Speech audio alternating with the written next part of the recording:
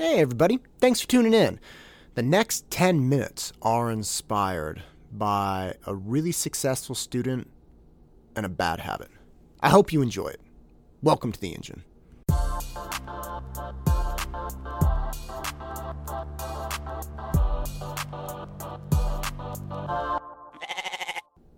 I work with some really successful students, and by successful I mean people that are very, very capable of navigating the standard academic, minefield, right? So you're talking about people with 4.0s, you're talking about people with really, really even better than that GPAs. And when I say 4.0, I mean classically like the straight A, but you now are capable of getting more closer to like a 5.0. So I've worked with students who have like a 4.6, 4.7, and they're very skilled, right? They know how to turn things in. They know what to do to get extra credit. They know what to do to avoid any kind of deductions in grades. They also know how to navigate the system over the summer. So they're not just messing around with high school courses. They're taking online courses. They're taking junior college courses. They're doing a lot of stuff, and they're always touted as kind of the gold standard, right? Which is a beautiful thing, right? Like we very much value academic success, or at least this type of academic success where we're all talking about, hey, what's this quantifiable number, right? That person is obviously very, very successful. And it's true. It's true. These students are crushing, right? They're taking AP History, AP English. By the time they go to college, some people have finished, have enough credits to have finished an entire year of college. And that is no small feat. Right, these are college level courses that people are taking as sophomores, juniors, seniors in high school. It's awesome. It's awesome to see, and I have a lot of respect for those students. But I've been working with some really high-end students lately, and there's been something that's been kind of bugging me about the relationship with them. One student in particular is this guy who's just, again, he's a monster, right? As far as grades go. He doesn't want for anything. He's crushing it. And he's all about it. He's very proud of himself. His parents are very proud of him. Like, he's got straight A's. You know, he's getting after it. And I always like having those students in class because I want to see who they are under some pressure. Now, I am not trying to say that this kid has not experienced pressure in his standard academic curriculum. Right. And again, he's got like a mid-4 GPA. He's really bright. He's pushing it hard. But that's a different kind of thing, right? Because he knows what to do to get that 4.5, right? He knows what to turn in. He knows who to talk to if there's a problem. He knows all that stuff. So in his world, there's pressure, yes, but it's a very controlled environment. That's what you have to realize. His parents are rooting for him. They're taking care of everything, his food, his travel, any worry he has, he's getting taken care of.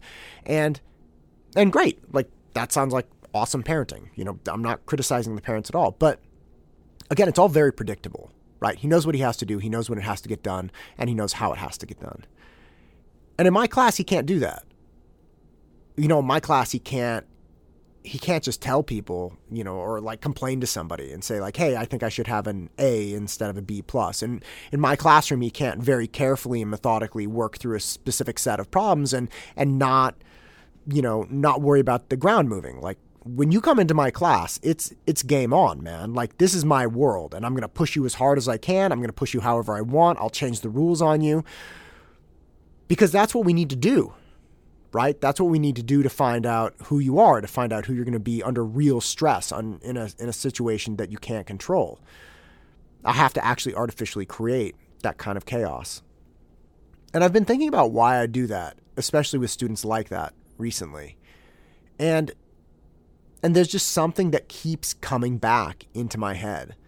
And it's that we so value this predictable kind of, quantitative thing, right? We so value the GPA, which again is something that you can do.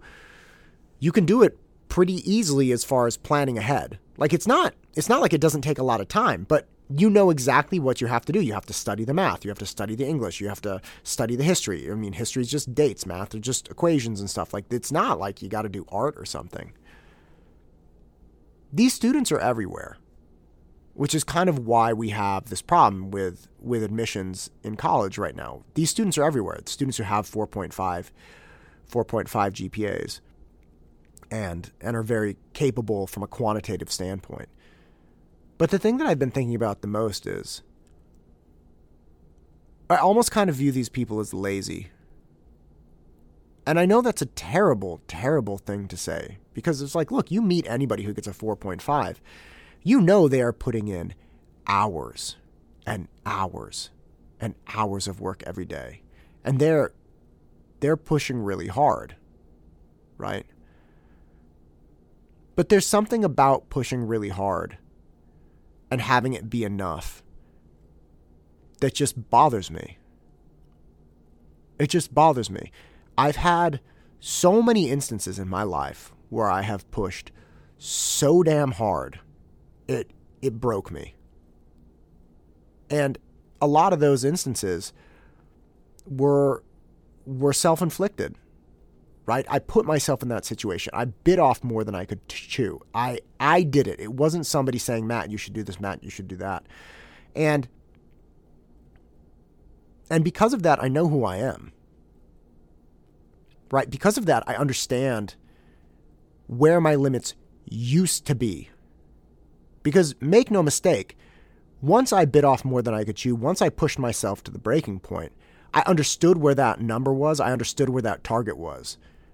And I knew that it was my job to push that tomorrow. Right? Wherever it was. If I was at a 10 and I broke it at 10, it's like, look, tomorrow's 11. Tomorrow we're going to 11. And I became that person. That became part of my progress. That became part of my MO. That's who I am.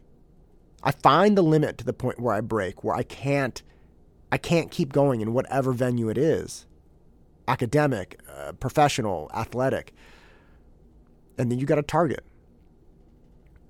You got a target. And it's terrifying.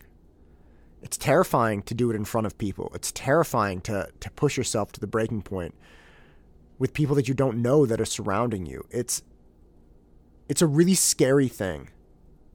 And I don't for a second pretend like it's comfortable. Right? And again, I've been very embarrassed by my performances at times when I didn't have it. I didn't have it. But I do know what I have because I did that. I have pride and self-respect. And more than anything, I have self-knowledge.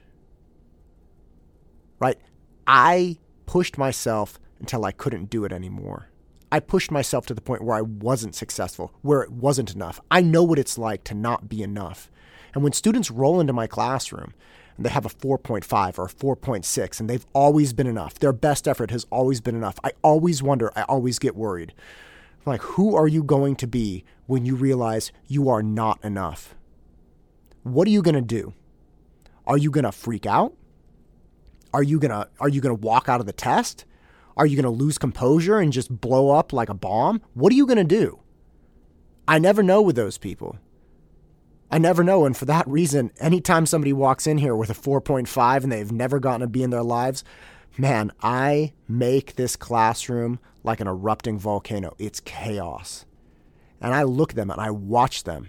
And sometimes, man, they bite down and they just go hard. And sometimes it's too much. Sometimes I got to rein it back. Sometimes I understand. I just push too hard. But don't come into my class talking about your 4.6. Don't come into my class talking about how you've never gotten a B. I don't know who you are if you've never gotten a B. I don't know where your limits are. And what's worse, you don't know where your limits are. And that's not a great thing to do. It's not a great thing to not know if you're going into a knife fight. And let me tell you, if the SAT is not going to push that, life definitely will. So do yourself a favor. Find out where those limits are early.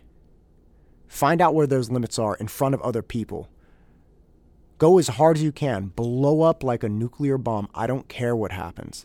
Because at the end of it, when you realize you weren't enough in that moment, if you behaved in a way that you admired and you liked, good, excellent. get back after it. But what's more important is if you cowered, if you shriveled up in the moment when you realized you weren't enough, man, you don't want that to be on game day. You take a step back, you pick yourself up, you retool. But do it now. Do it tonight. Do it tomorrow. Because you don't want to walk into my classroom or walk out into the world and be surrounded by chaos and not know who you are.